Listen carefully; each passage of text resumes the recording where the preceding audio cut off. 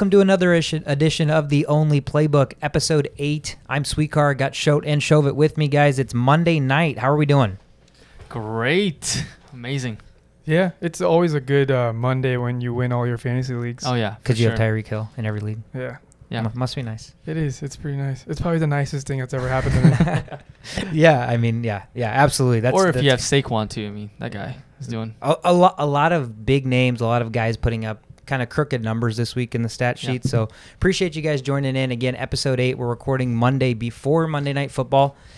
So hopefully we don't seep into Monday Night Football and then we get to catch that because I got a lot of fantasy implications in that game. Mm-hmm. First things first, again, shout out to everybody that's engaged with us, subscribed, liked, retweeted, followed, whatever on all of our social media, guys. We absolutely amazingly love it. Certainly appreciate it. Twitter, Instagram, TikTok. We have YouTube, Spotify, Anchor FM, Apple Podcasts, Google Podcasts, right? So we're pretty much all over the map right now. So again, anything you can give, any type of love you can provide is more than appreciated. Leave us a review on Apple Podcasts. Yeah, we're about to get on LinkedIn and OnlyFans here shortly too. Yeah, OnlyFans. Yeah, I mean, if we get enough engagement, OnlyFans is definitely in the cards. That's when we're doing shirt off, right? Yeah. Oh, yeah. Absolutely. Oh, yeah. Shirt off podcast. Got to lose some weight for that for me though. But anyways, again, certainly appreciate all of the engagement. Let's go ahead and jump right into the first segment. Full slate of games just happened yesterday, so top of mind is kind of who got hurt and what does that mean? So, Shote, give us the injuries. All right. Okay. Thankfully, not that many injuries this week. Kind of unexpected this deep into the season. But Mixon, he was limited early this week. I didn't really think he was that injured, but this was a nice surprise. Not a nice surprise, but it was a surprise this morning when I saw this. But it looks like he's going to be limited throughout the week. We'll see what that means. Shanahan has said Elijah Mitchell's probably going to start. He's not wearing a safety jersey or anything like that, so he's fully back. So if you have him, he's definitely the best San Francisco running back out there. Tony Jones Jr., back up to Alvin Kamara. He got carted off with an ankle injury. He's going to be gone for a while, so if you're a Kamara owner and you believe in handcuffing, you should probably go look for that guy. We just don't know exactly who it's going to be yet, so keep an eye out for that.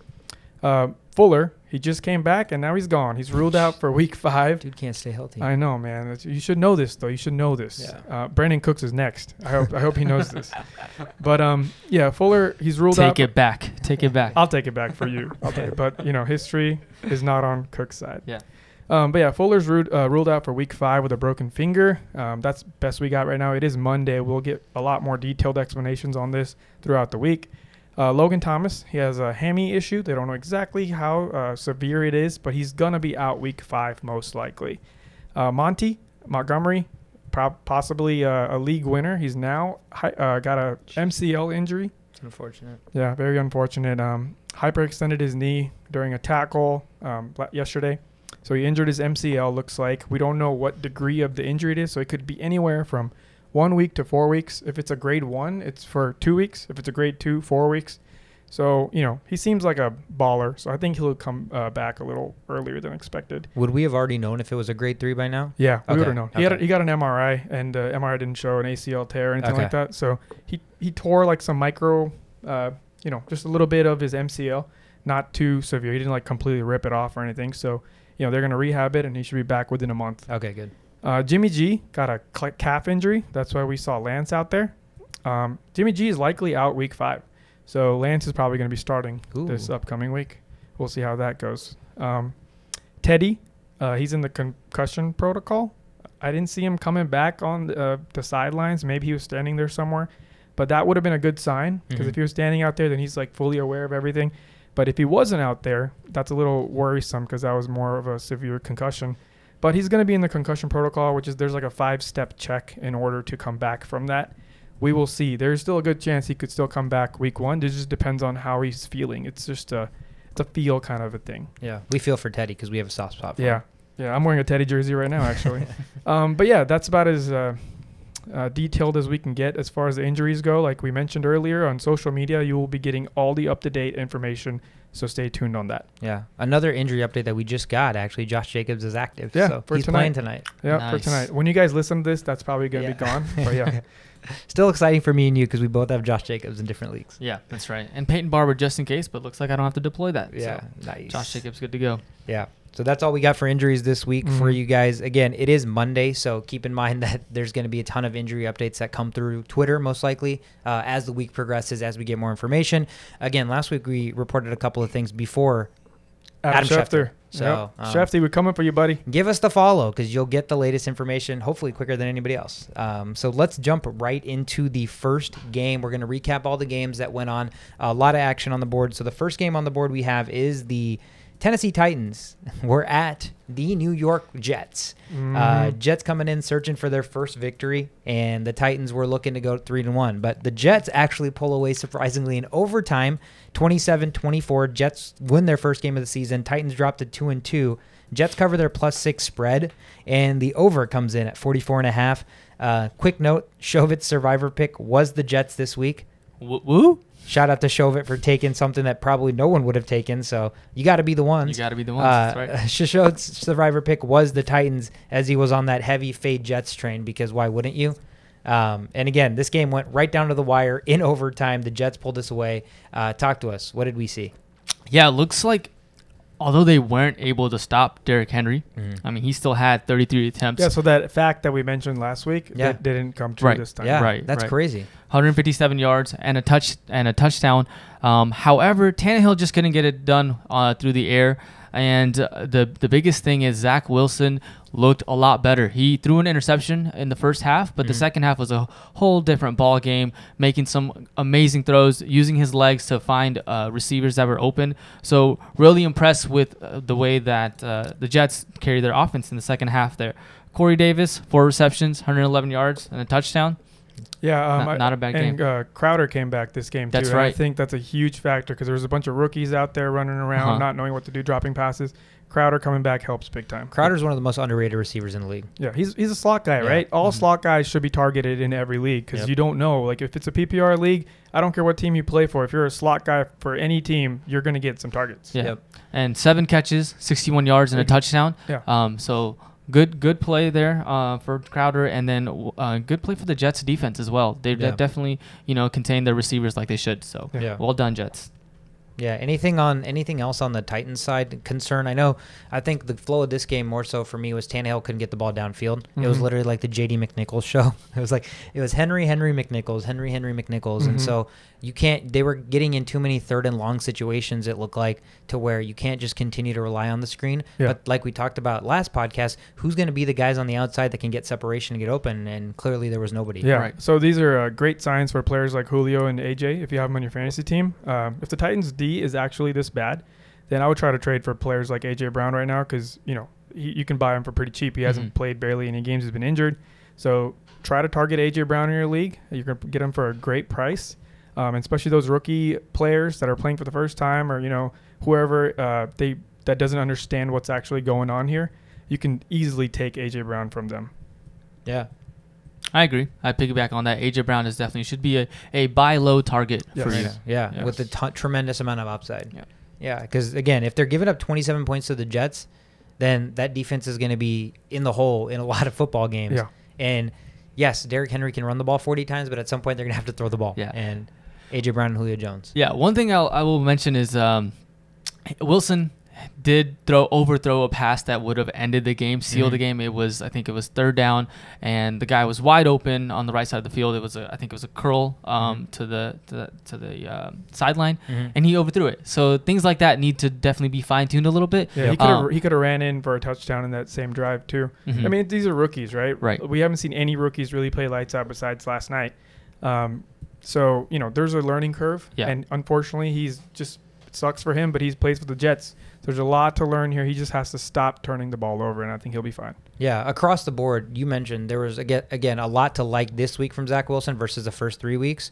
And then across the board, I think rookie quarterbacks seem to have slightly had an upgrade in gameplay compared to what we've seen thus far. But we'll obviously touch on more of those.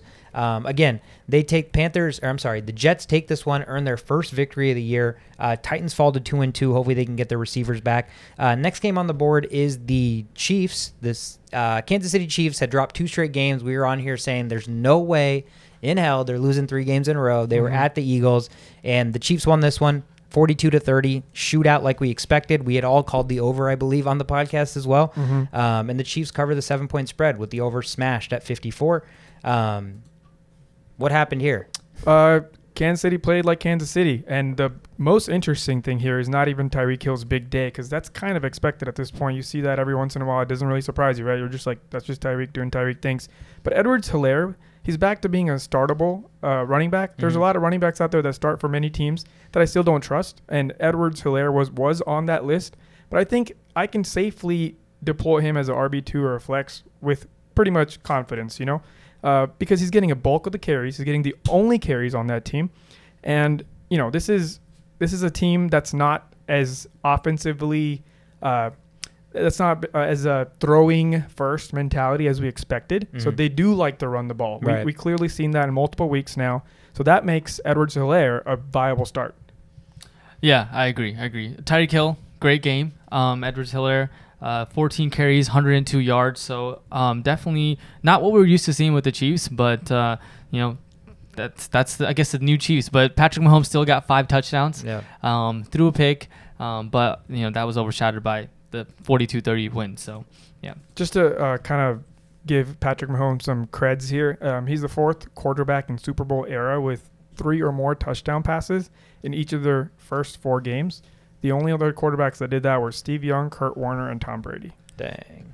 Yeah. Mahomes is special. Yeah. So on the Eagles side, though, this Miles Sanders guy, man, he's not looking like a good start if the Eagles aren't favored. He's a Dudley boy for me this week. I'm about to go get the tables and get Devon and then make him a straight up dud.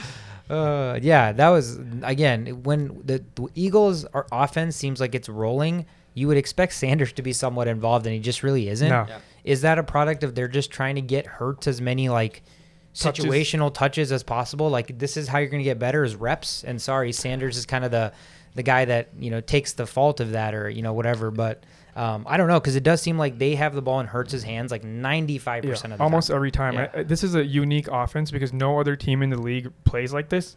Nobody just ignores their running backs, right, except to just dump the ball off to them, right? There's 32 teams out there. Nobody plays like this. And I think it's truly because they see something special in Hurts. He is out there that can run. He can run for 100 yards possibly if he really focused on that. And he's making accurate passes. I saw 3 catches that were dropped in the end zone, and it's just, this is a rookie with a bunch of other, or not a rookie, but a semi-rookie. Pretty much rookie. He hasn't even started a full season. Playing with a bunch of other rookies and good tight ends. Yeah. He doesn't have a reliable, tall receiver to target, yet he's playing so good. So I think they're just trying to ride off of this Hurts wagon. Yeah. But they're going to have to establish a run at some point, right? They haven't been beating teams badly, so they haven't really had to run as much. They've been trying to crawl back from below. So we saw the scoring in the first week when they were actually winning. Yep. Since then, they're just basically ignored their running backs. Yeah. Yeah. Jalen Hurts, great game. Another guy who had a great game is Devontae Smith. Right. He looks like he's getting the bulk share of targets with 10 targets, 7 reception, 122 yards. So really liking Devontae Smith as a must start on every game. Yeah, I would try to trade for him. He's like he's not as, I develop confidence for Edwards-Helaire. And that's the same thing that's happening with Devontae Smith. I'm not going to just throw him out there against any matchups. If it's Ramsey, I'm benching him. There's only certain players that you start with full confidence. But it's great to see this from a rookie. He's out here clear-cut wide receiver 1 at this point in the season. So, these are players that nobody else expects to be number 1 this early. So you kind of want to target players like this. Yeah, absolutely. My only other thing to that is Eagles, so far, their 2 best offensive games were against the Falcons and a Chiefs defense that's absolutely horrible. So I want to see production against better defenses. But so far, again, Hurts, amazing fantasy start. Devontae Smith, clear-cut the number 1 receiver there that he trusts the most. So encouraging for young players, obviously. Chiefs still take this one, though, right? Chiefs, again, couldn't lose 3 in a row. Came out, statement. We expected the shootout. And Chiefs are now going to be at home, and they're hosting the Bills next week. So that's going to be a big game there. That's going to be a fun game. Eagles actually are going to travel to take on Carolina. So should be another tough test. That's a better defense. So we'll see kind of what goes there. Next game we have on the board, the Panthers, the Carolina Panthers we just talked about. They were at the Cowboys here at Jerry's World. And, man, the Cowboys put on a show. Cowboys put on an absolute show. The score looks a lot closer than the game was, 36-28 final. Cowboys cover the 4.5-point spread, and the over gets smashed at 51.5. Cowboys are now 3-1. Panthers drop to 3-1. Again, the scoreboard does not dictate how the game went. The Cowboys pretty much dominated this game. Yeah, that offense looks scary good. I mean, Panthers were supposedly the number one defense coming into this game, and they didn't look that way. I mean, the Cowboys had their way in offense. I'm looking at the stats here. Zeke had a great game, 143 yards and a touchdown. Dak Prescott, 4 touchdowns. So Cowboys offense, the real deal, in my opinion. Kind of like how Derrick Henry gets hotter as the game goes on. In the fourth quarter, he starts dominating. It's kind of like that with fantasy football too. First week, second week, third week, it's full with questions. Fourth week, aka the fourth quarter, things start to unravel a bit. I've only mentioned this like 800 times already. But Carolina, I had Carolina getting rampaged by Dallas before this game started because, you got to pass the eye test, man. Like, the eye test takes precedence over any stat you can throw out. And Dallas's offense has looked unstoppable so far, especially if they run like they've been doing. Yep. They've focused on the run just like back in 2017. So now if they can establish that with 2 running backs, not just Zeke. So if Zeke gets tired, Pollard comes in, does the same thing. I don't know how you stop this. CeeDee Lamb had to do absolutely nothing, and they scored like 40-plus points. Yeah. It seems like every week for them, the product, at least the last 2 weeks in terms of success, has been running the ball, playing good defense, and then you have, again, the receiver carousel or duo, I guess. I mean, the tight ends get thrown in there too because Schultz has just been dominating. Yeah. But it's like, who's going to win? Who's going to beat you one week? Is it going to be Cooper? Is it going to be CD? But the one thing I want to kind of go on record saying is I was already kind of done with Ezekiel Elliott. I was like, that we've already seen the best of Zeke, and I was definitely wrong because as far as what we've seen the last 2 weeks, it seems like I don't know if he's just getting healthier. The offense is getting in the flow of their offense and kind of what they can maximize and do. But Zeke right now has, again, obviously for temporarily shut the door on Pollard because Pollard, we've seen eye test. That dude is scary on the field, right? And for him to get his touches slightly limited every week here, that Zeke has slowly started to get better. Again, I think I wrote off Zeke a little bit too early, so just want to go on record and say Zeke's been impressive. Again, I don't give the Cowboys a ton of credit because I have a ton of Cowboys fans and they talk a lot of shit, but the Cowboys are scary and they're the real deal and they're a force to be reckoned with in the NFC. Yeah, I agree. And then another guy from the Cowboys who didn't get a touchdown, I think he's one of the 5 receivers that didn't get a touchdown, CeeDee Lamb. He has a favorable matchup the next coming weeks, so he's also another guy that you can potentially buy low. And if you can try to trade for CeeDee Lamb, I don't know how many players would trade him, but that's also someone that you might want to try to grab as well. Yeah. Again, they're going to be at home to the Giants, so again, favorable matchup. And we talked about the Panthers.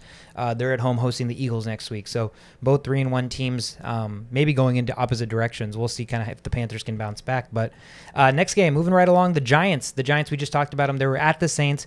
Man, another big upset on the board. The Giants win this one in overtime, 27-21. Giants pick up their first victory on the year, and the Saints drop to 2-2. Giants cover the 7-point spread. The over 42 gets hit. Saquon Barkley show. Yeah, he's back. He looks fully healthy. I don't know when they're going to be like, all right, you're 100% good to go, but I think it's now. It should be now.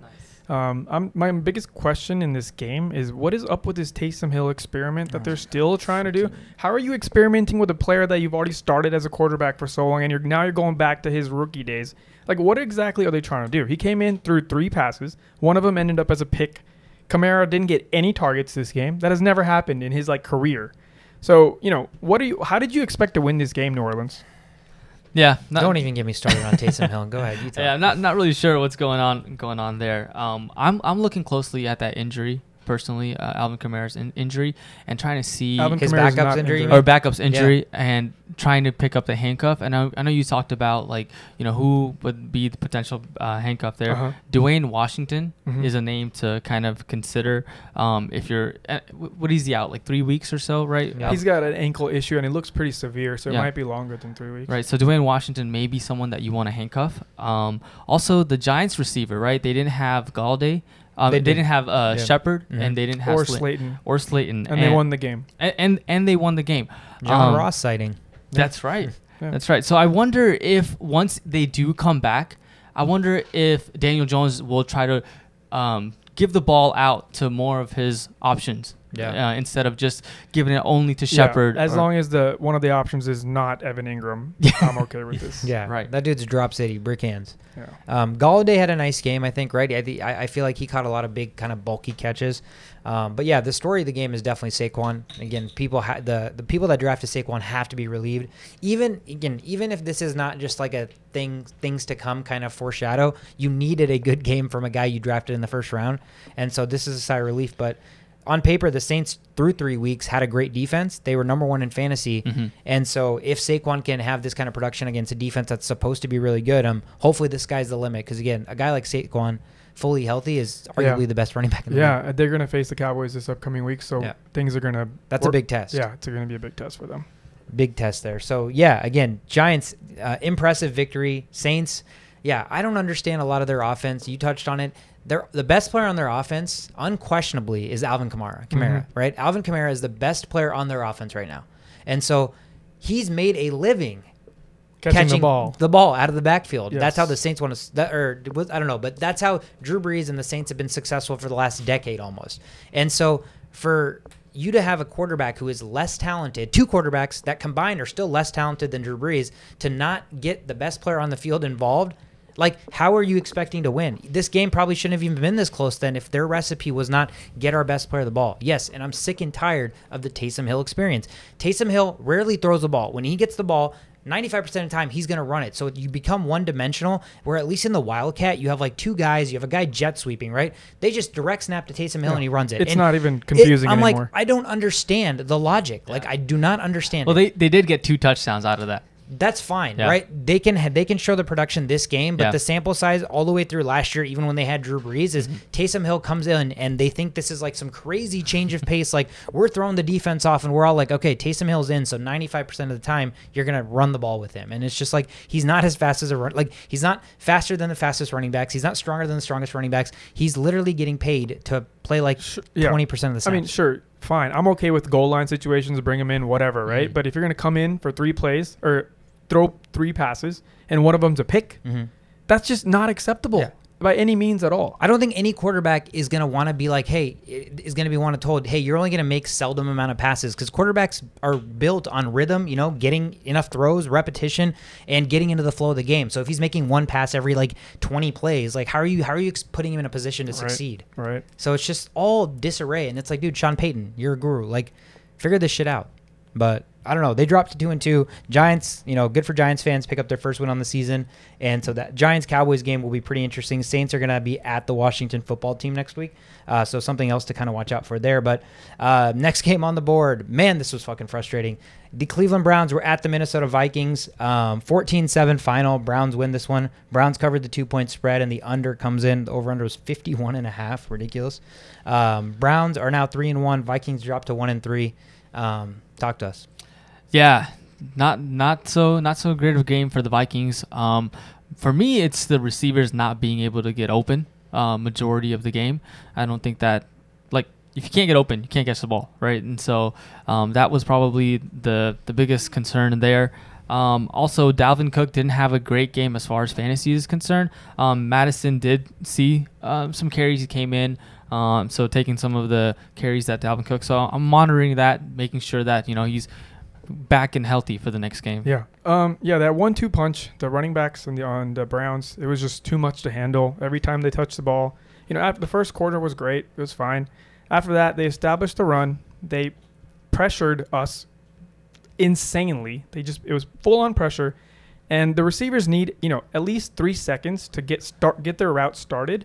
But we're getting jammed at the line. They were stuck like glue. So when you force a quarterback to make quick passes while under pressure, while your receiver hasn't even completed his route, it just screams disaster. We were not able to move the ball after the first quarter. It was a sad attempt at trying to do something that just can't be done with the formula that we have. So where do the fingers get pointed, right? You have 3 games where you play great on offense. You figure out creating a pocket or whatever. But this game, it's just too much stress on the quarterback to make plays under pressure where the receivers aren't open. And thankfully, we still made some plays here and there, kept it, it was a 7-14 loss, but it's not acceptable at home. You're playing at home, huge crowd. We play like crap on defense. You know, I don't even want to say crap because no, I disagree. But yeah, go ahead. I think the defense played fine. Yeah. You only gave up 14 points to the that's Browns. That's what I'm about to say. Right. Yeah. So, but the bad part was we didn't stop the run at all, and that we know that that's what they do. How are you going to prepare for a team with the best two-headed running back attack and not do that? You know, that's how you're going to win like that. What did you do? Like stop OBJ? Congratulations. But that wasn't the focus of the game. The focus of the game was to stop the run, and they did not do that. Yeah. So let me just talk about one thing here. So these are how every single drive between both teams went, okay? So Vikings, first drive, touchdown, whoop, 7-0, right? Browns, turnover on downs. They went for it on fourth down, didn't get it. We have the ball. We're up 7-0 early on. 3 plays, 1 yard. So 3-and-out punt. Browns, 3-and-out punt. So we get the ball back again, up 7-0. Can't put any more points on the board. We go 30 yards down the field, and we go for it on fourth down, don't get it. Situation where we could have kicked a long field goal. We wanted to be aggressive, whatever. I don't fault that. Browns came back and had an 18-play, 78-yard drive. Took up 9 minutes on the clock. And then they went for 2 because our defense wasn't disciplined enough on an extra point, and they were aggressive, and they went for 2, and they took the lead, 8-7. So a game where we're already like, we had 3 possessions. We were up 7. Like, we felt like the eye test showed us we were winning this game. Mm-hmm. We're already losing by 1 out of nowhere. And then here's what happens. Vikings punt, and then the Browns kick a field goal, and then it's the end of the half. So it's 11-7 going to the half. Here's where it gets frustrating. Second half. Browns got the ball, punted, 3-and-out. So our defense did fine, 3-and-out. Vikings got the ball, 3-and-out, punted it right back. Browns got the ball, got 2 first downs, punted it right back to the Vikings. Vikings got the ball, 3 plays, no yards, punted it right back. What did the Browns do? Did they control the clock? Nope, they punted it right back to the Vikings. We got 5 possessions in the fucking second half, and 3 out of the 5 went three and out. So, like, I don't understand as a coaching staff. You're in a game against a team that's supposed to be better than you, that if you beat, like, you're the real deal. The whole game is a 1-possession game. We're never out of it the entire game, right? And how are you not adjusting? If they're getting too much pressure, why are we not running shorter? Why are we not coming up with ways to win? I feel like I'm sick of giving the Vikings excuses and being like, we were just manhandled or we were outmatched. Like, Zimmer, that doesn't fucking cut it anymore, bro. Like, you can't just be like, we lost. Like, we weren't good enough to beat them. Like, no, then you got to be fired. Then Rick Spielman's got to be fired. Then we need like a complete new change of plan because, one, we can't have a defensive coach that literally we just paid a bunch of money to people to stop the run, and we can't stop the run. That doesn't make sense. That money could have been allocated to the offensive line. We could be giving Kirk more time to throw, and maybe our offensive woes would be fixed. But we accept this, and like, this is not acceptable. Like, we can't just be, yeah, we were mismatched. Yes, they're better, right? And like, we did a lot of things wrong, but nobody on the team, like the coaching staff, did not make a single adjustment. And I think that's the most frustrating part. We just kept going 3-and-out, running the same shit, punting it back. You know what the worst part about all of this is? In the fourth quarter, when we had maybe 2 minutes left in the game, we had 3 chances to score. 3 chances to score. And what we did? We ran the fucking ball. Dude, we ran the ball with like 1 timeout, and we were like 80 yards past the touchdown, and we kept running the ball. At that point, like, we were literally screaming, like, best case scenario for this game is we're going to try to go down and tie the game. There was like over 3 minutes left. We're down by a touchdown. We could easily have like shown a sense of urgency, scored, and then even played defense and gotten the ball back. But no, we're just so okay with like, let's try to tie. Like, it's just, the mindset is fucking horrible top down. I think, like, if we beat the Lions, whoop-de-fucking-do, don't care. But if we lose to the Lions, if we lose to Detroit, there's no reason why Zimmer should not be on the hot seat, borderline fired. Yeah, and that's true. And especially because the matchup for the receivers against the Lions is a lot more favorable. Oh yeah, it's gonna be a high shooting game. The Vikings have a very good favorable matchups for their receivers. Justin Jefferson did have a good game. 6 receptions, 84 yards, and 1 touchdown, looking like the wide receiver one that he should. Thielen, not so much, but I fully expect them to bounce back against the Lions just solely based off of matchup. Right. We got to figure out our play calling. If we know we're playing against cornerbacks that are like glue, then you need to throw screen passes. We just did not adjust. It was just a run first offense with play actions involved, and I am getting sick and tired of that offense. And this I think I'm just at the point of like no excuses, but yes, they're shut down corners. We have 2 receivers that are arguably receiver number 1s, right? So they didn't get open. Like, they're literally top 10 talent in the league. Why are you guys not fucking getting open? Like, they didn't have two number one corners there. KJ Osborne has emerged as a third receiver that can get open against nickel corners. Are you telling me all three of their cornerbacks covering those guys are 1, 2, and 3? Yeah, so the problem with that is what actually happened is that they eventually got open, but you have time. The time we had to throw was maybe less than 2 seconds, maybe around 2 seconds. So I don't care how open you are, you got to get open within those 2 seconds, and that's where the problem lies. Yeah. Play calling then. Yeah, I'm just so frustrated with that because now I'm just right back down to the Vikings. Like, there's literally we can win next week 55-0, and I don't give a shit. Yeah, it's not gonna matter. I don't give a shit. So it's okay. It is what it is. Vikings drop that. Browns are 3-1. Win an ugly game, but nonetheless get the dub. Browns are going to be at the Chargers next week, so Chargers will probably romp the shit out of them, and then the Vikings are at home to the Lions, who they'll probably beat 55-0.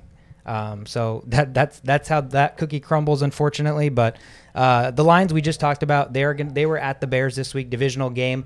Bears win this one 24-14 final. Bears are up to 2-2 now. Lions dropped to 0-4, still looking for their first win. Bears covered the 3-point spread, and the under hits at 41. We talked about rookie quarterbacks early. Zach Wilson had a improved game. What did you guys think of Justin Fields?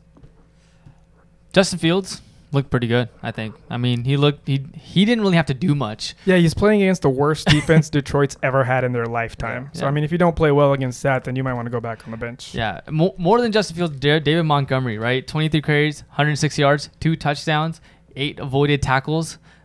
You got to be feeling pretty good if you got. You know who's not feeling good? Hurt. You know who's not feeling good? Montgomery, because he got hurt.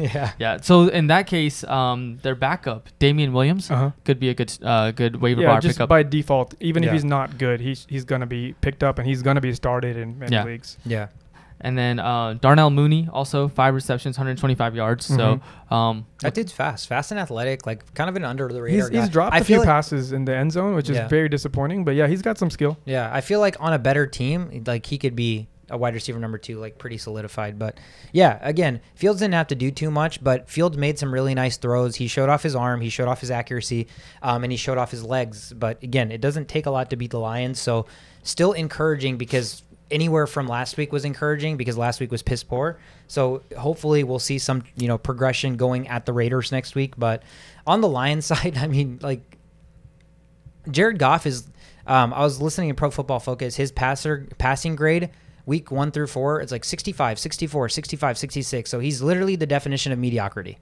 Like he's never going to be better than mediocre to me. And they don't have even receiver weapons to like get him above that level. So it's just like, what's the Lions' recipe for winning a football game at this time? Well, let me tell you why they're not going to be winning very many games. The Lions became the first team since 1993 to have the ball inside their opponent's 10-yard line each of their first 3 drives and not score any points on any of them. Wow. Like, that's dude, sad. So bad. Red zone offense 3 horrendous. times inside the 10, you don't even come out with any points? Get freaking Hawkinson, bro. Throw him some lobs. Yeah. And their running backs didn't look that good either, right? Jamal Williams, DeAndre Swift. We were talking about Swift being a top 5 running back last week. Not that kind of performance. Yeah, here's the thing. Like, when you have receivers that are viable options, it takes so much stress away from your running backs catching the ball. Yeah. When your running backs are your receivers, the defenses aren't dumb. It's been 3 weeks of Swiftage. Yep. The Swiftage is going to go down eventually. And the Bears have a decent defense. Like a pretty good defense. Right. They have good linebackers, so they can contain the running backs pretty well. And I guess they just focused on stopping the running backs and see what Goff can do down deep, and it didn't work for Goff. Exactly. But you're right. Yeah, that'll regress to the mean because that's literally their entire offense. But something has to change. Like, this is the NFL. People make adjustments. That's the name of the game, bro. Quintez Cephas has looked pretty okay, though. He looks like a nice little bright spot in the offense. What's the Khalif Raymond or whatever? Yeah. Didn't he have 2 touchdowns? Yeah, he did. Yeah. He had like 2 touchdowns his whole career before that game, but yeah. Yeah. So it's nice to see some production from the receivers. Hopefully they're just getting big, like they're just growing and getting better. So, it takes pressure off the running backs because the running backs are already so good. You'd hate to see their production go down simply because the defenses can key on them so much. But yeah, Lions are still 0-4. Hopefully they're 0-5 next week when they're at the Vikings. Bears are going to be traveling to take on the Vegas Raiders next week, so that'll be an intriguing matchup. But the Texans, the 1-2 Texans, were at the 2-1 Buffalo Bills, and this was a straight freaking ass whooping, bro. Yeah, that was a worst loss in Houston's history, franchise history. Wow. Largest point differential. Bills win 40-0, cover the 17-point spread. and the under comes in, but the under was 47, and the Bills dropped 40, but the Texans couldn't score at all. Damn. So the under hits. I took the easy cop-out answer and had the Bills as my survivor pick, so that was a quick, easy 4-0 there. But, yeah, I mean, this game literally on paper went exactly like what we expected and exactly what happened. Yeah, for sure. As far as the Bills, they just demolished the Texans, but I'm looking at like fantasy wise, Dawson Knox, the tight end for the Bills, looking like a pretty good start for them. I know they were playing the Texans, but he's getting the targets. So someone that you might want to look into. Brandon Cooks did not have that good of a game, but Dud. Yeah, this week, right? But I think that he bounces back. I wouldn't be too concerned with Brandon Cooks moving forward, right? And then we got some Stephon Diggs sighting too. That's on right. The other end of wide receivers, because I know a lot of our listeners were worried about Diggs. He's got 15 plus fantasy points for the 15th time since 2020, which is the most among any wide receiver. So it was about time you feed the beast. Yep. And just another little fun fact here: the Bills have won 9 of their last 10 regular seasons games by more than 10 points. No other team has more than 6 games like that in that span. So they're out here just rampaging teams. They're doing what needs to be done against the shitty teams. They're not making it close. They're not looking. There's no upsets with the Bills against shitty teams. And they take care of business. I was even surprised when Trubisky was brought in, because they're so used to just running it up people's butts all the time. Not actually running, but running the score up. So I was like, wow, even the Bills know how to bring their back up when they're winning by so much, because I'm just so used to them just destroying opponents. God, you got to be frustrated if you're a Josh Allen holder, right? Like if you're starting Josh Allen, you see the guy like Trubisky coming in with a touchdown late in the game. Like what? Yeah, I mean, you also understand it because he's literally the franchise quarterback, the future of that franchise. They're not going to do anything to this is true. Put him in bad situations. But the running backs, the Texans are so bad that they even let the Bills running backs be, somewhat relevant this game. Singletary had 79 yards on 14 touches. Moss 61 yards and a touchdown. It takes games like this for those guys to be valid. Exactly. Otherwise, you're banking on like a 72-yard run, which they have done that. But don't expect the running backs to do this. Don't go out there trading for Singletary, and don't get swindled into starting Moss if you don't have to, because these are just smoke screens. Don't be afraid, because the Bills will not always beat people 40-0. Yeah. It's just not sustainable. It could happen, but the history tells me that it's not going to happen every week. I almost wonder if Zach Moss is going to take Devin Singletary's role as the 3-down running back. He ran more routes than Singletary did this week. They both had 14 carries.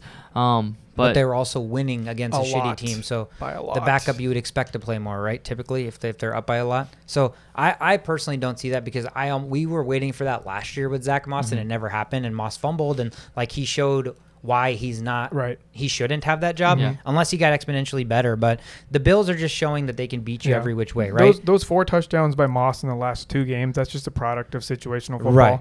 Yeah. So don't go diving into that Moss stock. Yeah. And Dawson Knox, again, he's got 8 targets. He had 2 touchdowns. And now he had touchdown last week, I believe, as well. So whether he's getting volume or not, the fact that Allen looks for him in the red zone with the tight end position so scarce. Like if someone's getting 10 touchdowns in a season or something like that, they become fantasy relevant. So something to watch out for. And again, Cole Beasley has been the guy that's been getting so many targets, and he only had 2 targets, 2 catches for 16 yards. It's Emmanuel Sanders and Cole Beasley switching that role. Yeah, exactly. And so I feel like every week we might see something different with this team. This is the ultimate recipe for winning games and winning the Super Bowl. They're doing everything perfectly. And I think, as a Vikings fan, I'm just drooling at this offense. Oh my God. I know. Bills moved to 3-1. They're going to have that big game next week at Kansas City, so that'll be exciting. Texans dropped to 0-3, and they're going to host the Pats next week. So a couple games there to watch out for. The Indianapolis Colts were at the Miami Dolphins. Colts were 0-3 coming into this game. Miami was 1-2. Colts looking for their first victory, and they actually do pick it up, 27-17. Colts win by 10, cover the 2.5-point dog spread, and the over under was 41.5. The over hits with 44 total points. Colts finally get their first win on the board. I think you said it last week. You were like, I expect the Colts to win this one. Yeah, Brissett revenge game didn't really play out the way it was supposed to. Brissett has no personality, so I don't even think he cares about revenge. Yeah, but I mean, Colts did what they were blueprinted to do this offseason. They were expected to run the ball heavy, control the clock, and play good defense. And against a poor team like the Miami Dolphins, a recipe like that is always a win. So, this was a pretty easy call on my end. Gaskin experiment's probably over. Yeah. I agree. In what situation do you see yourself starting Gaskin? If you can't beat a Colts team that's not, they're not top tier team. Nope. They're just they get the job done on the ground. Yep. And if Gaskin can't do anything in a game like this, it wasn't a blowout. It was a pretty close game for a while. And if you can't use your, best weapon on the running end, when is he ever going to be? It's almost like they don't see him as a best weapon, given the amount of carries that Malcolm Brown, 8 carries, and Gaskin 2. No, he's just. What is it? There's something that they're seeing that's holding them back from unleashing Gaskin. That I feel like a lot of us are like, wait, he was good. Like, why is he not getting the time? I don't know. There must be something, right? I mean, that's why the Dolphins are so bad. Yeah, that's true. They're also really bad. So maybe they need to free Gaskin, trade that boy. They had 35 rushing yards total. Yeah, just not going to get it done. And again, Brissett's not he's not Mahomes where you can just afford to barely run the ball and will be successful, right? And he's just very mediocre. Dolphins not allowed to be excited about. Colts at least pick up their first win, so that's nice. And they moved to 1-3. They're going to be at the Ravens next week on Monday Night Football, so that's going to be a tough test for the Colts. Dolphins, again, nothing really to look up to because they're at the Tampa Bay Bucks next week. So God bless them. Yeah, that's going to be tough for both those games or both those teams. So it should be an interesting next week. But the Washington football team were at the Atlanta Falcons. Washington came in 1-2. The Falcons were also 1-2. Washington wins a high-scoring affair here, 34-30 final. Falcons dropped to 1-3, and now Washington's 2-2.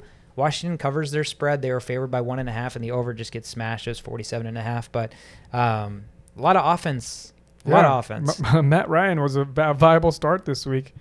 Who would have thought? Yeah, who would have thought? Especially early in the season, if we were like, hey, let's look at week 4 matchups because we thought the Washington defense was supposed to be so good. Yeah. We would have never expected that. But what did he have, 4 touchdowns? Yeah, 5 or 4? 4? Yeah, 3 went to 4 touchdowns. Yeah, 4 freaking touchdowns. Again, offensive outbursts. Taylor Heineke had a great game. Mm-hmm. I chose to start Heineke in one of my leagues. Very impressed with 3 touchdowns, 290 yards. What more could you ask? Exactly. That's amazing. Yeah. Gibson had a touchdown as well, so a good sign for Gibson holders. Cordero Patterson, 3 touchdowns, which is insane. Dude's a unicorn, man. We've been saying it. He's a freaking unicorn. Get him the ball. Yeah. Although Mike Davis did see more carries and more passing routes. So I wonder if Cordell Patterson's stock starts going down. Nah. I think the thing with Cordell Patterson is he's just such a freak of an athlete, but he's not like all mentally there. That's my assumption, because why isn't he not getting just all the carries? Yeah. Why isn't he a full-blown running back? Why do they have to use Davis so much? And it makes me wonder, how long is this going to last? Because this production is insane from somebody that got 6 touches, like 12 touches, 11 touches? How many touches? I don't know. But yeah, it's crazy. He's catching touchdown passes on a fade route in the back of the end zone. That is not when he was with the Vikings, we threw him screen passes. We ran the ball with Cordell Patterson. We used him as a switch army knife and never looked deep because he couldn't do that. And now he's catching like one-handed snags at the goal line. He's going fade routes. He's running the ball. How do you stop this man? Yeah, I think the beauty in Cordero Patterson is he's at his best because when he can give 100%, he's at his best, right? Because he's a freak athlete. So you have to limit his use, but also be methodical with it. Kind of like Taysom Hill? No. Fuck Taysom Hill. But Cordero Patterson, to me, is exactly that, right? He's not consistent enough to run you 50 routes a game and be on 50 snaps, but the plays that are designed for him are like there's a high probability of success, and it's perfect for him because it puts him in the best position to utilize his best strengths. And so, even if Davis gets the bulk share, even if he runs more routes, I don't know that Patterson is somebody that I would ever feel confident putting in my starting lineup for fantasy, but it also wouldn't surprise me if because of touchdowns every other week and stuff, he ends up actually putting together a really nice fantasy season. Yeah. Something else to monitor is McLaurin. He had 13 targets, 2 touchdowns, great game, but Curtis Samuel was activated. So I wonder if Curtis Samuel will have any sort of relevancy in the future. I think he will be relevant. Yeah. But it will not be in the expense of Terry McLaurin. Terry McLaurin's a top 7 wide receiver in the league. I would put him over DK. Like, I've been having this argument with all my friends, like, since DK came into the league. I put Terry McLaurin over him any day of the week. Yep. It's just a sure, reliable target. I don't think they would deviate away from that. Curtis Samuel is a pretty good athlete too. He runs the ball well. I hope he doesn't do that because I have a lot of Gibson targets, and Gibson's already getting vultured left and right. So, but yeah, I think Curtis Samuel will help out Taylor Heineke. And we'll see where this Washington offense really, when it really starts getting hot, we'll see what actually happens. Yeah, as a Terry McLaurin owner, pretty excited. Also have DK Metcalf, so I got both those guys. But I agree. Terry McLaurin has hands. He's got speed. He's got route running. The dude seems like if he was on a team, if he was on like the Patriots if he was on the Bucks or if he was on the Chiefs or something, that dude's looking to put up like 1,500 yards. Yeah. Oh yeah. So here's some things we need to touch real quick. The Falcons are actually leading at a halftime.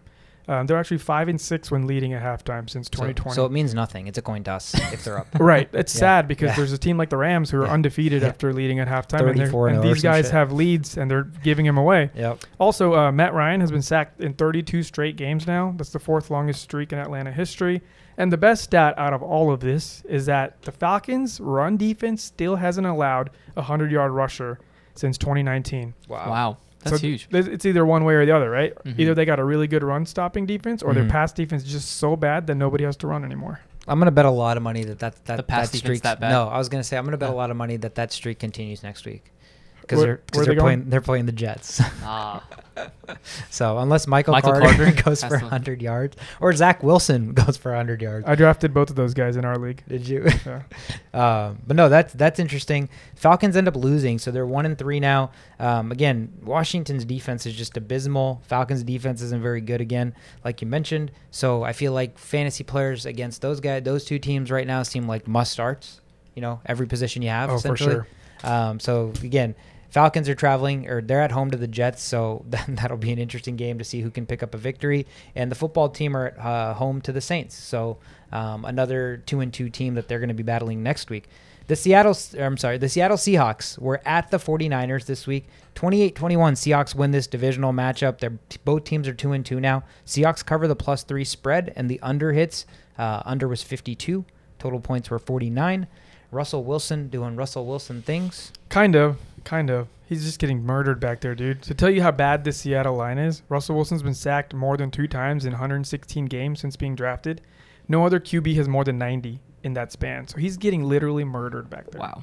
And he's a scrambling quarterback. So it's like that tells you everything you know about how bad this line is. Yeah, so here's my one assessment of that. Yes, the line is awful, and Russell Wilson's a mobile quarterback, right? Russell Wilson, again, like most special quarterbacks, has a habit of like running backwards or scrambling, trying to make something happen because there's 70% of the league in terms of quarterbacks that don't even have a chance at those plays. So the fact that you have a quarterback that does is insane, right? But Russell Wilson also runs into a lot more sacks than most players that I see just because he's trying so hard to make something happen, right? Mm-hmm. And so you get the short end of the stick sometimes as well. Yeah. And I just feel like Russell Wilson, knowing his line is very, very bad, like I bet there are a ton of opportunities where if he's just running like straight quarterback draws because the line is collapsing, he'd see a ton of room, right? So again, as a Vikings fan, I'm turning into a guy who's all about adjustments. How are you going to push the defense back then if you have a mobile quarterback that can't utilize his mobility because the line can't block for them? One has to give, right? So the offense has to adjust so that they have one way to operate. Otherwise, if they're stopping both, then well, I mean, he's not like the way you're making it sound. He's not doing well.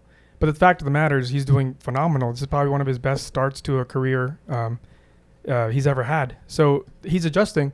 And I think there's only certain players that can do these things and still succeed. Like you would think that he's getting into more sacks because of this running around business. But the plus side of this is so much more important than the one sack is that they get a lot of their touchdowns from plays like this too. So the points on the board, I guess, is what he values more than that possible sack. Sure. Yeah. Yeah. We don't live in an alternate reality is what we found out, right? That's like as far as we know. As far as we know, because Russell Wilson is not going to lose 3 games in a row.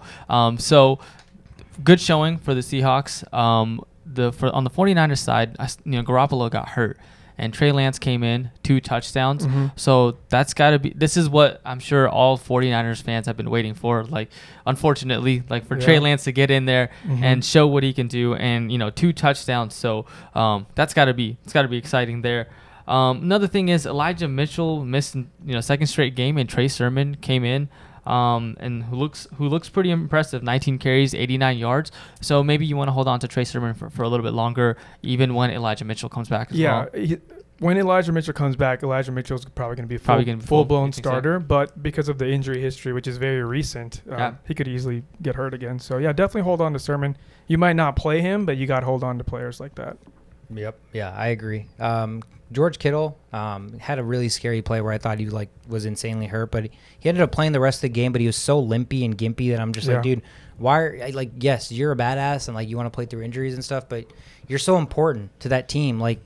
Get some freaking rest, because at that point it just seemed like he wasn't as mobile, wasn't able to really get open. And after he got that big hit, I think he maybe caught one pass after that or two max. So I don't know what to kind of make of that offense. Deebo Samuel still doing Deebo Samuel things where he catches a deep bomb. And like I mentioned, the Eagles offense is so unique. This offense is also very unique in their own way. The Niners actually have had 9 drives. They're the only team in the NFL to score a touchdown in each of their red zone drives this season. But the thing is, that's limited to 9. Yeah. So they're not getting there. So they have to get there, yeah. Mm-hmm. But when they get there, it's a touchdown. It's not a field goal. It's not an incompletion or whatever on 4th down. They've been scoring a touchdown on each of their red zone drives. Yeah, good thing for Kittle is, 4 catches for 40 yards. However, 11 targets, which was the second most on the team after Deebo Samuel. So with Trey Lance at the quarterback position, you may expect Kittle to get more targets. I don't know, man. I think I'm on the other end of that spectrum. Yeah. Just watching mobile quarterbacks like to run a lot more. That takes away a lot of the passing options. You might get the deep bomb from broken plays are huge with scrambling quarterbacks.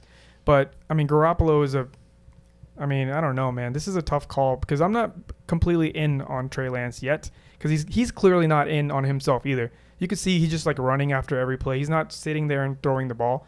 So I think this is going to be like a Justin Fields situation. They're very similar. They play very similar as well. So I don't expect him to throw 40 passes and have a completion percentage of 77. I think it's going to be on the poorer end of the completion percentage, and I think that's going to affect the receivers a little bit. But just Kittle being Kittle, all he needs is 5 targets to score 2 touchdowns. You know? Right. Just got to get to that red zone. Yeah, you got to get to the red zone with this team.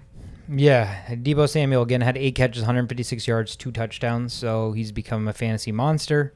Alex Collins got 10 carries for 44 yards and a touchdown. Carson only had 13 carries for 30 yards, so I don't know what that really means. Collins looked faster, honestly, but Carson's not known to be fast. He's kind of more of a bruiser anyways. DK Metcalf had 4 catches, 65 yards and a touchdown. Lockett only had 4 catches, 24 yards. Swain caught the other touchdown. So, again, they like to spread the ball. Inevitably, both teams are sitting at 2-2, so something to watch out for as the Seahawks are going to be at home against the Rams next week. That's going to be tough, and the 49ers at the Cardinals. So both really, really tough matchups for both teams that are sitting 2-2. Speaking of the Cardinals were at the Rams this week. This was one of our marquee matchups of the week. Both 3-0 teams, both insane offenses on paper, and so far they'd been nothing short of spectacular. But the Cardinals actually take this one in rather easy fashion, 37-20 final. Cardinals were 4.5-point dogs, win the game by 17 points. The over was 54. Total points were at 57. Kyler Murray has proved yet again, even against a formidable defense, that there might not be a defense. Yeah, that's what it looks like, right? The best defense against him was our defense so far. We're the only ones that really kind of put any sort of edge into his game. He's been just eating up defenses alive. This is the hottest they've ever been. They have over 30 points and over 400 yards in each of their first 4 games of the season. They just played the Rams. Their defense is supposed to not allow this kind of stuff to happen, and he did it so easily. And DeAndre Hopkins really didn't have to do much. He's had fewer than 5 receptions in 3 straight games for the first time since 2013. Wow. And they don't really need him to do what he does. They have so many receivers. They just had AJ Green is out here being like AJ Green. I don't know how you stop this offense, honestly. Yeah, I think and the other thing that makes is not a benefit always to Hopkins and is a benefit to the fact that Kyler Murray is so fantasy relevant is, like you said, he scrambles so much, right? So a lot of what these guys do is make broken plays happen, and that's not always Hopkins is probably gets the most play calls for him being the first read, right? But when you're in a broken play, it's all about finding the open guy. So Hopkins is the first route, but everybody else is Kyler's second, third, fourth options, and when he's scrambling, those guys become the benefactor. And that, like you see, he's spreading the ball so well. I mean, AJ, the target share, 6'7", 5'3", 5, right? And so Hopkins is a unanimous #1 receiver. And the fact that he's spreading the ball and they're still beating the best team that we thought on paper, the best, one of the best defenses, if not the best defense, by 17 points on the road.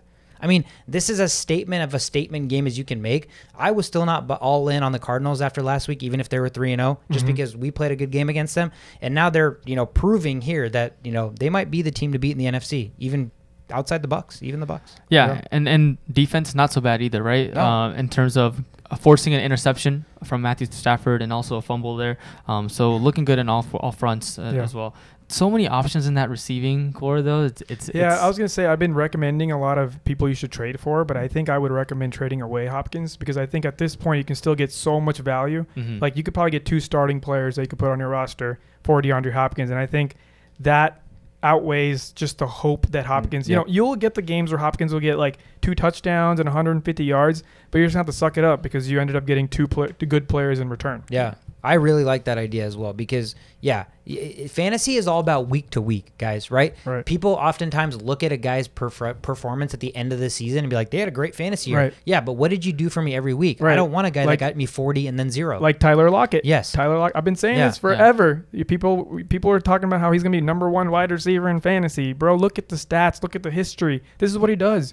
You get 2 games of insane production, and then 4 games of no production, and then 2 games of great production. Kind of like what Cooper Kupp has been doing in the past. This year, he's solidified as one of the best wide receiver options. But I'm intrigued to see if that continues. Yeah, Cooper Kupp had 13 targets today and only 5 catches. So looks like the game plan for the Cardinals may have been to stop Cooper Kupp. Yeah. And guys like Van Jefferson, who's a rookie there, 6 reception, 90 yards and a touchdown.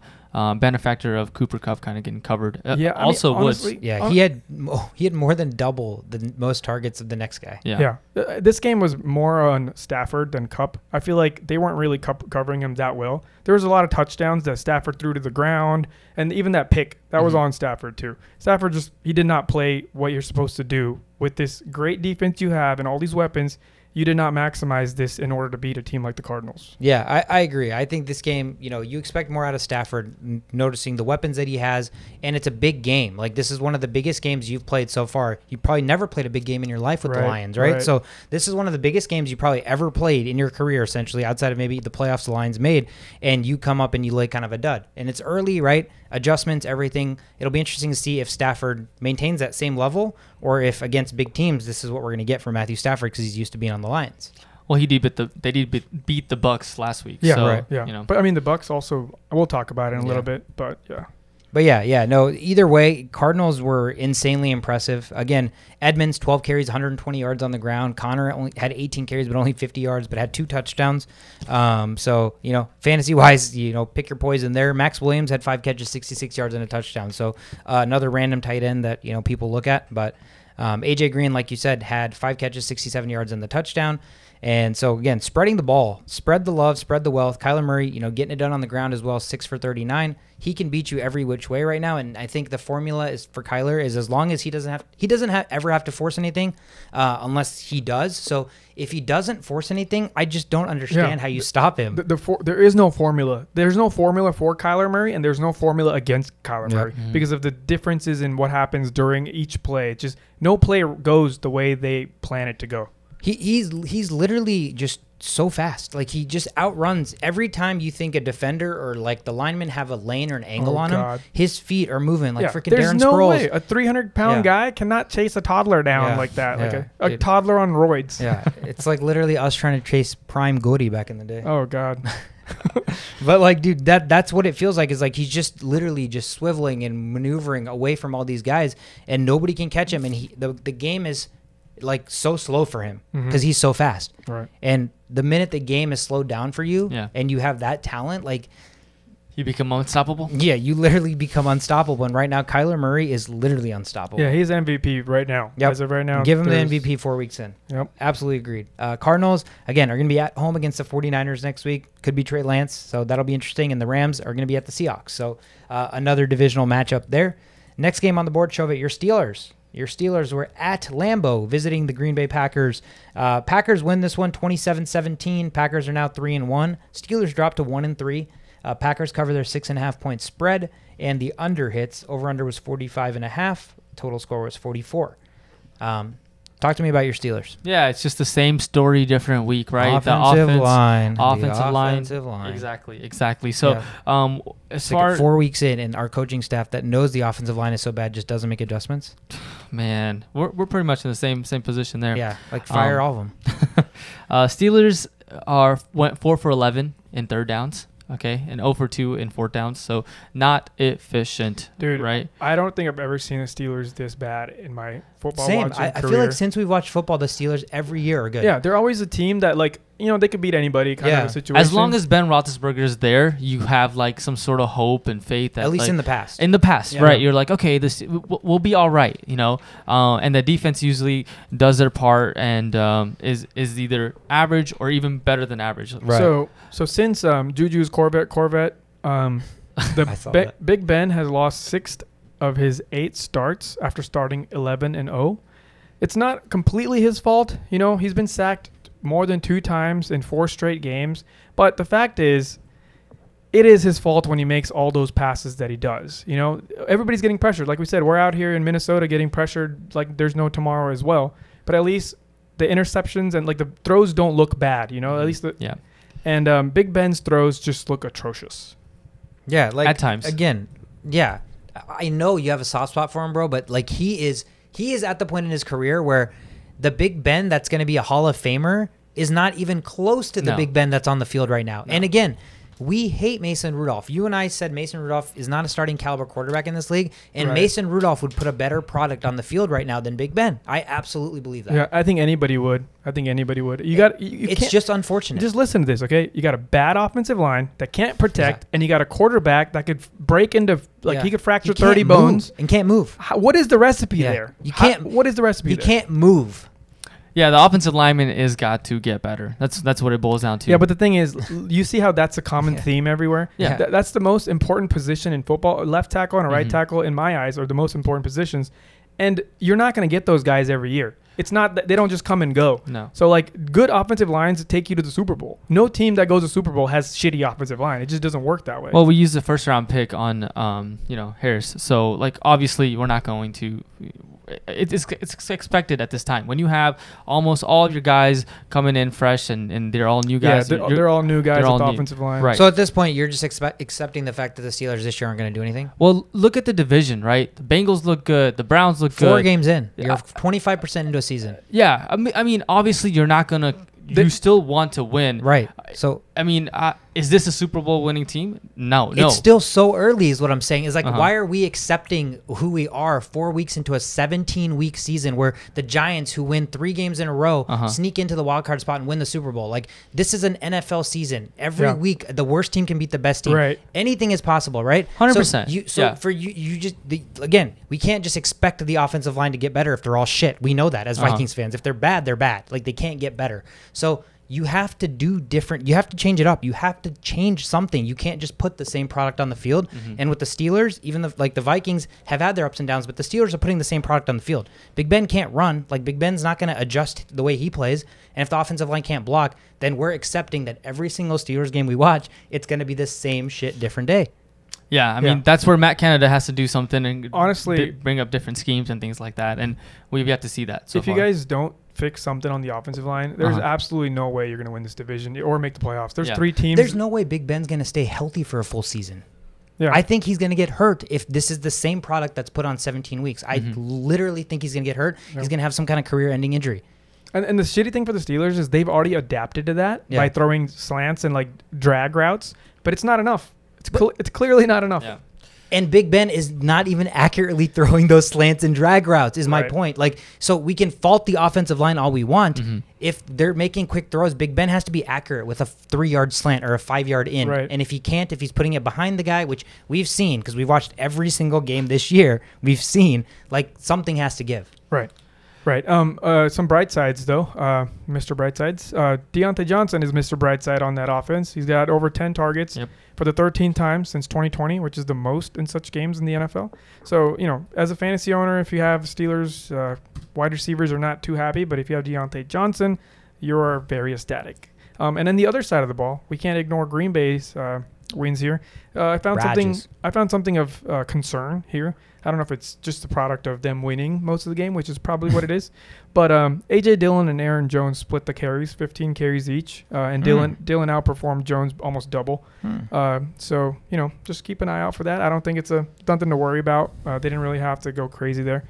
But, yeah, that's just something to keep an eye on. Randall Cobb had a good game too, right? Yeah. 5 receptions, 69 yards, 2 touchdowns. We talked about it during the game. Is Randall Cobb comes back to Packerland and just, again, becomes Randall Cobb. It doesn't matter if he's 20 or 30 or 40. He goes to another team. Right. Aaron Rodgers isn't dumb. There's a reason he wanted him back. There's just that trust factor is important. Yeah. Yeah, that's exactly it. And Devontae Adams, 6 catches, 64 yards. Not what you want as a fantasy owner from your number one receiver. But, again, the predicament of the game. And like you said, Aaron Jones, only had 48 yards, but he had 3 catches for 51 yards. A.J. Dillon, 1 for 16. So it seemed like pretty much everything they were doing was working because the yards per gain on a lot of these are pretty insane. Rodgers was only 20 of 36, though, so it's not like his completion percentage was anything phenomenal. Did throw 2 touchdowns. I just want to add that Hayden's block of that field goal should not have been called. You should tweet to the NFL refs. Yeah. There's already probably 50,000 tweets out there about this. Yeah, definitely. I mean, it was perfect timing, and they called offsides on that play. And I've gone back and looked at it, and there's no way. Have you seen a camera angle sideline view? Or everything you're seeing is from behind, right? That is true. Okay. Yeah. So I'm still waiting to see if they can give. It's the NFL. I don't know how they don't have it. Yeah. Give us a sideline view because that's the only way we're gonna know. This is all subjective. There's no way to know if he was offsides or not because you're looking at it from behind. So I agree with you. It looked like he timed it perfectly, but it also was there's a difference when the edge rusher times something perfectly. That means that the center snaps it like a second too late, right? Because timing it perfectly is not happening based off of the person exactly in front of you. So that's why I agree with you because from behind it looks like he did time it perfectly. I'd want to see the side angle. Yeah, can we get those overhead cameras like on Monday Night Football? So why don't we have that? I don't know. Freaking tennis has ball placement to the NFL. Millimeter. Yeah. NFL's making so much goddamn money, bro. Spend some money on better cams. Come on. God, bro. Honestly. So I don't know if this is a thing yet, but if you go to NFL.com and look at the scores, there is this coach's film that you can watch. Okay. So you can, and it's got, looks like sideline as an option on here. So it's available 36 to 48 hours after the game. So maybe we can, I'll let you know when I watch the sideline camera. If there's something, there's something, I want to see it. But nonetheless, Packers take care of business. They're 3-1 now in that division. They're atop that division. Steelers fall to 1-3. They're going to be at home against the Broncos next week in that defense. Packers are going to be at Cincinnati playing against the 3-1 Bengals. So should be a couple of good games next week on the board. Ravens. The Baltimore Ravens were at these Denver Broncos, the fraud Broncos, the Broncos that we talked about had a soft schedule early on. Their defense was so stout, blah, blah, blah, blah, blah. Ravens win this 23-7. Ravens are now 3-1. Broncos are also 3-1. Ravens were only 1-point favorites, so they covered that easily. And the under hits at 44.5. Talk to us. Well, I'm not a big tutor of my own horn when it comes to fantasy stuff, but I told you the Denver Broncos were fake news. I told you the Panthers were fake news. These teams are benefiting off of pretty okay schedules. Denver had the easiest schedule I've ever seen, probably to start the first 3 games of the season. They have a good defense, yes. They still had Teddy, but Teddy's not a deep threat guy that can destroy your team. He's a manager, and he managed really well. But you can't manage when you're playing against Lamar Jackson because you don't know the outcome of the game. You can't predict anything. The Ravens have had 100-plus yard rushers in 43 straight games, tied with Steelers for the longest streak since at least 1940. The Ravens have won 19 games by over 14 points since 2019, which is the most in that span. So what they like to do is run the ball, control the clock, throw those passes when necessary, and win by a lot. And that's exactly what they did to beat the Broncos. Yeah, and no Tyson Williams sighting, right? Latavius Murray got the bulk load, 18 carries, 59 yards, 1 touchdown. We also saw Le'Veon Bell sighting as well. Yeah. So not really what we're used to, but Latavius Murray definitely capable of being a good running back for them. And then Marquise Brown, 4 receptions, 91 yards, 1 touchdown. I think the Broncos didn't have any sort of answers for them. Teddy Bridgewater got concussion and then Drew Lock came in and it wasn't any better. He threw a pick and Drew Lock looks bad. He's very inaccurate. He forces the ball. He just does not look good. Real quick, I think I said 100-yard rusher, but I meant total 100 yards rushing in a game. Damn. Okay. Yeah, that makes sense. On the other side, Noah Fant caught the lone Broncos touchdown. 6 catches, 46 yards. Sutton, 3 catches, 47 yards. But again, Broncos offense, not very much going. Lamar Jackson had a decent game, 316 yards and a touchdown pass. And then on the ground, he had only 7 carries for 28 yards. So one of his rather lower rushing outputs. But again, they had the Ravens formula, didn't have to do too much. They controlled the clock. Broncos were probably going 3 and out pretty much every other drive, if not every drive. Dude, if Malcolm Brown doesn't drop touchdowns, this team is on a rampage. Yeah, exactly. I'm just excited to see some of these receivers. I was a big Bateman guy, so I'm excited to see Bateman. Boykin, he's quick. And so I just want to see receivers that can actually catch consistently because the sky's the limit for Lamar Jackson. I feel like he's been on the bad side of fantasy outputs because of all these drops. Right. Andrews had that touchdown in the end zone that got called back on a penalty. Yeah. Just some bullshit, some bullshit. As a Lamar owner and as an Andrews owner, some bullshit. But nonetheless, Ravens take care of business against the Broncos. Are the Broncos frauds? Who do they play next week? Next week, the Broncos are at Pittsburgh, so they're going to take on the Steelers. So I'm actually excited because, Steelers are bad on offense, but they have a good defense. And if we're calling the Denver Broncos fake news, which I am, Steelers might. You know what? I'm going to take the Steelers this game, especially if Drew Lock's starting. I'm going to take. The Steelers defense should do enough against Drew Lock. Yeah, if Drew Lock's starting, if Teddy's starting, I don't know. I probably won't take the Steelers. That'll be a tough one if that's the case. But the Ravens are going to be at home against the Colts, so they'll probably try to take care of business there. That kicks us into the last game on the slate, Sunday Night Football.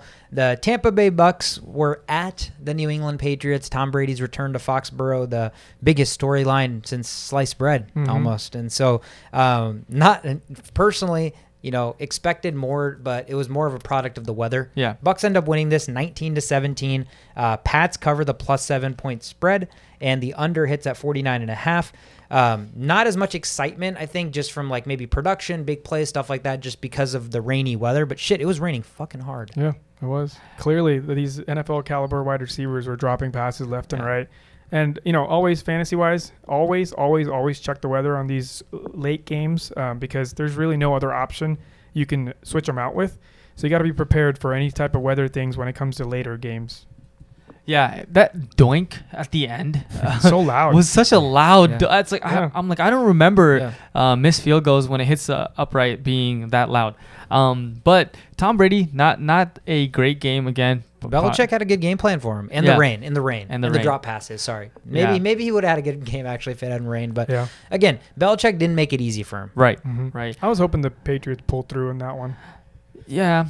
Mac Jones had a good game. He looked accurate. I think he held his own. I mean, if we're being honest, Mac Jones might have played a better game than Tom Brady on paper. Yeah, he did. And the other thing was, you mentioned the doink. They're literally a doink away from taking the lead with a minute left. Yeah. But 2 things on that, right? Timeout? So, was there a timeout left? Yeah. So what I'm not understanding is it was 4th and 3. It's raining. It's been raining all fucking game. That's clearly been a factor, right? And you're kicking whatever it was long, 56 yarder, right. 4th and 3 with a minute left. So even if you make it, you give Brady the ball back with a minute left. All he needs is a field goal, right? So we talked about how you don't want to give the best quarterbacks that much time. Even in the rain, I don't give a shit if it's snowing. Brady's already done it in the snow, so it doesn't matter. So I'm almost thinking, why wouldn't you go for that? 4th and 3. That's 56 yarder in the rain. This is big Vikings energy talking. No, I don't think so at all, because even if you make it, there's a minute left on the clock for Tom Brady. All he needs is a field goal. Yeah. So if you're trying to win, you don't want to put the ball in the hands of the best quarterback of all time, right? So the best case scenario is that field goal goes in, but that's still not a great scenario. Right. No, it's not a great scenario, but it is raining. It is raining, right? Giving Tom Brady the ball back with the rain kind of helped because he went deep to Antonio Brown twice. I think the rain fucked up the vision on the first play. Second play, he grabbed it. The rain literally caused him to lose the ball. So I think the rain plays a big factor in that decision because, everybody wants to take the lead, right? And nobody wants to give Tom Brady the ball. I get that. I was a big fan of not giving Aaron Rodgers the ball back last game. And look what happened. They gave him the ball back and he scored touchdown 1. But there was no rain involved. It was a pretty, it was a great night. I think the rain played a huge role in that decision. Okay, so let me ask you this. Do you trust Tom Brady with the ball in your hands with the rain, or do you trust a kicker in the rain? That's the same factors. 56 yards. This isn't a chip shot. Yeah. Even in normal weather, 56 is not easy. Yeah. No, I get that. I completely get that, but me being more of a conservative player, I'm not guarding that decision, Yeah. I would have probably kicked it too. I mean, if you're Belichick, you have to like look at how Nick Folk has been doing, and can he kick that 56-yarder? It definitely had the distance. It hits the left side of the post. That's what I meant with by the Vikings energy, because like as a Vikings fan, I can see why kicking a field goal to win games is just out of picture. I don't personally. There's no Vikings bias in why I'm saying this, because I think the biggest factor in why I'm saying this is there's three factors: Tom Brady, the rain, the same rain that impacts Tom Brady. It's a lot easier to kick a field goal in the rain than it is to catch passes. Right? Yeah, you're right. But again, I feel like outside of the drops, majority of passes were caught. Right. Mm-hmm. So all you need is a drive for a field goal. So in my head, I'm just thinking, even if you make a field goal, you're still not guaranteed to win. Whereas if you get a first down, your percentages to win have exponentially gone up. The thing is, what maybe the play call is a little bit limited too. Right. 4th and 3, you're not. Running the ball is a little risky, I would say. They didn't do shit. This was the worst running offense Bill Belichick has ever had. That game, they got a total of -1 yards. Right. So you have so they were going to pass. You're going to pass the ball. You're going to do quick slants, quick curls, something along those lines, and maybe that's a little bit easier. If you're the Buccaneers, you're waiting for that. You're not thinking it's going to be a deep pass. So as far as like pick your poison. It's like obviously Buccaneers defense that had no cornerbacks, because even their one cornerback also got hurt. So Sherman was their first corner. But yeah, again, I don't think there's a wrong decision. Yeah. Because yes, it's a decision, right? So that means both sides make sense. But I just think as Bill Belichick, you're going against Tom Brady. You want to win that football game. I bet he Brady and Belichick were probably the two people that wanted to win the game more than anybody else. And I just think even if that field goal goes in, you're still not I still would not have felt confident. If it wasn't raining, I am not kicking that field goal. Yeah. Because it's raining, I'm always kicking that field goal. Yeah. I definitely wouldn't have. If I go back, I'm not kicking that. I'm going for it. But that's just me.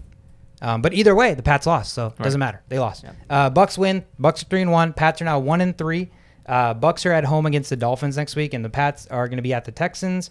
So Pats and Texans, battle of 1-3 teams. That's the last game on the board. Monday Night Football is almost like right underway, so hasn't happened yet, so we won't touch on that. Let's jump into the next segment, Fantasy Stud and Dud. We each talk about one guy as a fantasy stud, one guy as a fantasy dud. Shovat, you start us off this week. Yeah, my stud is Tyreek Hill. 11 receptions on 12 targets, 186 yards, 3 touchdowns. I mean, that's what, over 40 points PPR-wise, half-point PPR. Yeah. So you got to be more than happy to have Tyreek Hill have a bounce-back game given the not-so-great performance of the past 2 weeks. My dud, moving on, is the Titans defense against the New York Jets. Allowed 27 points. They did come up with an interception. They were one of the, based off of matchups, like maybe top 5 defenses to start this week as far as streaming options go. And they were not able to capitalize on the New York Jets. Yeah, they only put up 2 fantasy points? Yep. 3. To 3? Okay, yeah. 3 fantasy points. Yeah, my stud is Cordero Patterson. I told you to trade him away, but this is why we're analysts. We don't use emotions when we do this. So I think you should get rid of Cordero, but he's still my stud for the week. He had 6 rushes and 5 receptions, and he ended up with 3 touchdowns and a shitload of fantasy points. That is the definition of a stud. When, there's players like Tyreek Hill, I drafted him early in my first round in all my leagues because I expected results like this. Cordero Patterson, you don't expect stuff like this. You don't even expect half of this. So this is my unanimous stud of the week. He's going to get my star there. Dud. So this could probably be a year-long dud for me. I might just use him for every dud category for the rest of the season. But Miles Sanders is my dud. 7 rushes, 13 yards. He caught 3 of 3 passes for 34 yards, but you expect so much more from your RB1/2. And I think he's the mayor of Dud City now. Especially with the games that the Eagles put up points and Sanders still does nothing. Yeah, that's concerning. Yeah, late in the game, they don't use him at all. It's just Gainwell late in the game, and they're always coming from behind. So I'm expecting the Eagles to get a little better, and I think they'll start running the ball more, and then Miles Sanders is a home run hitter, so that's basically all I'm waiting for at this point.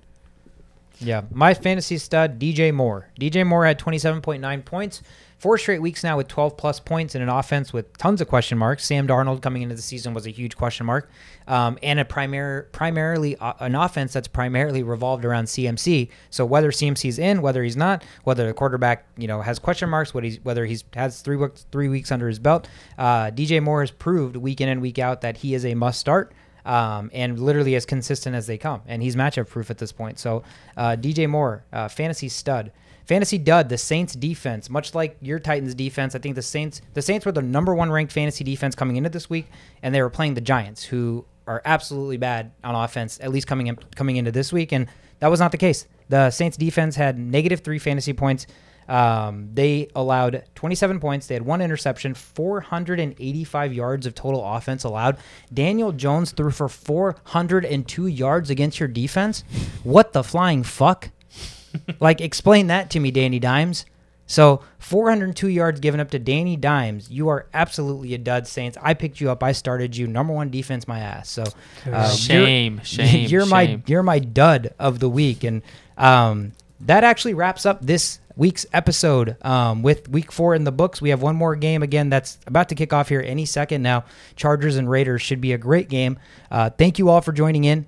We are the only playbook. We are your one-stop shop for all things football related. Thank you so much. We'll see you next time.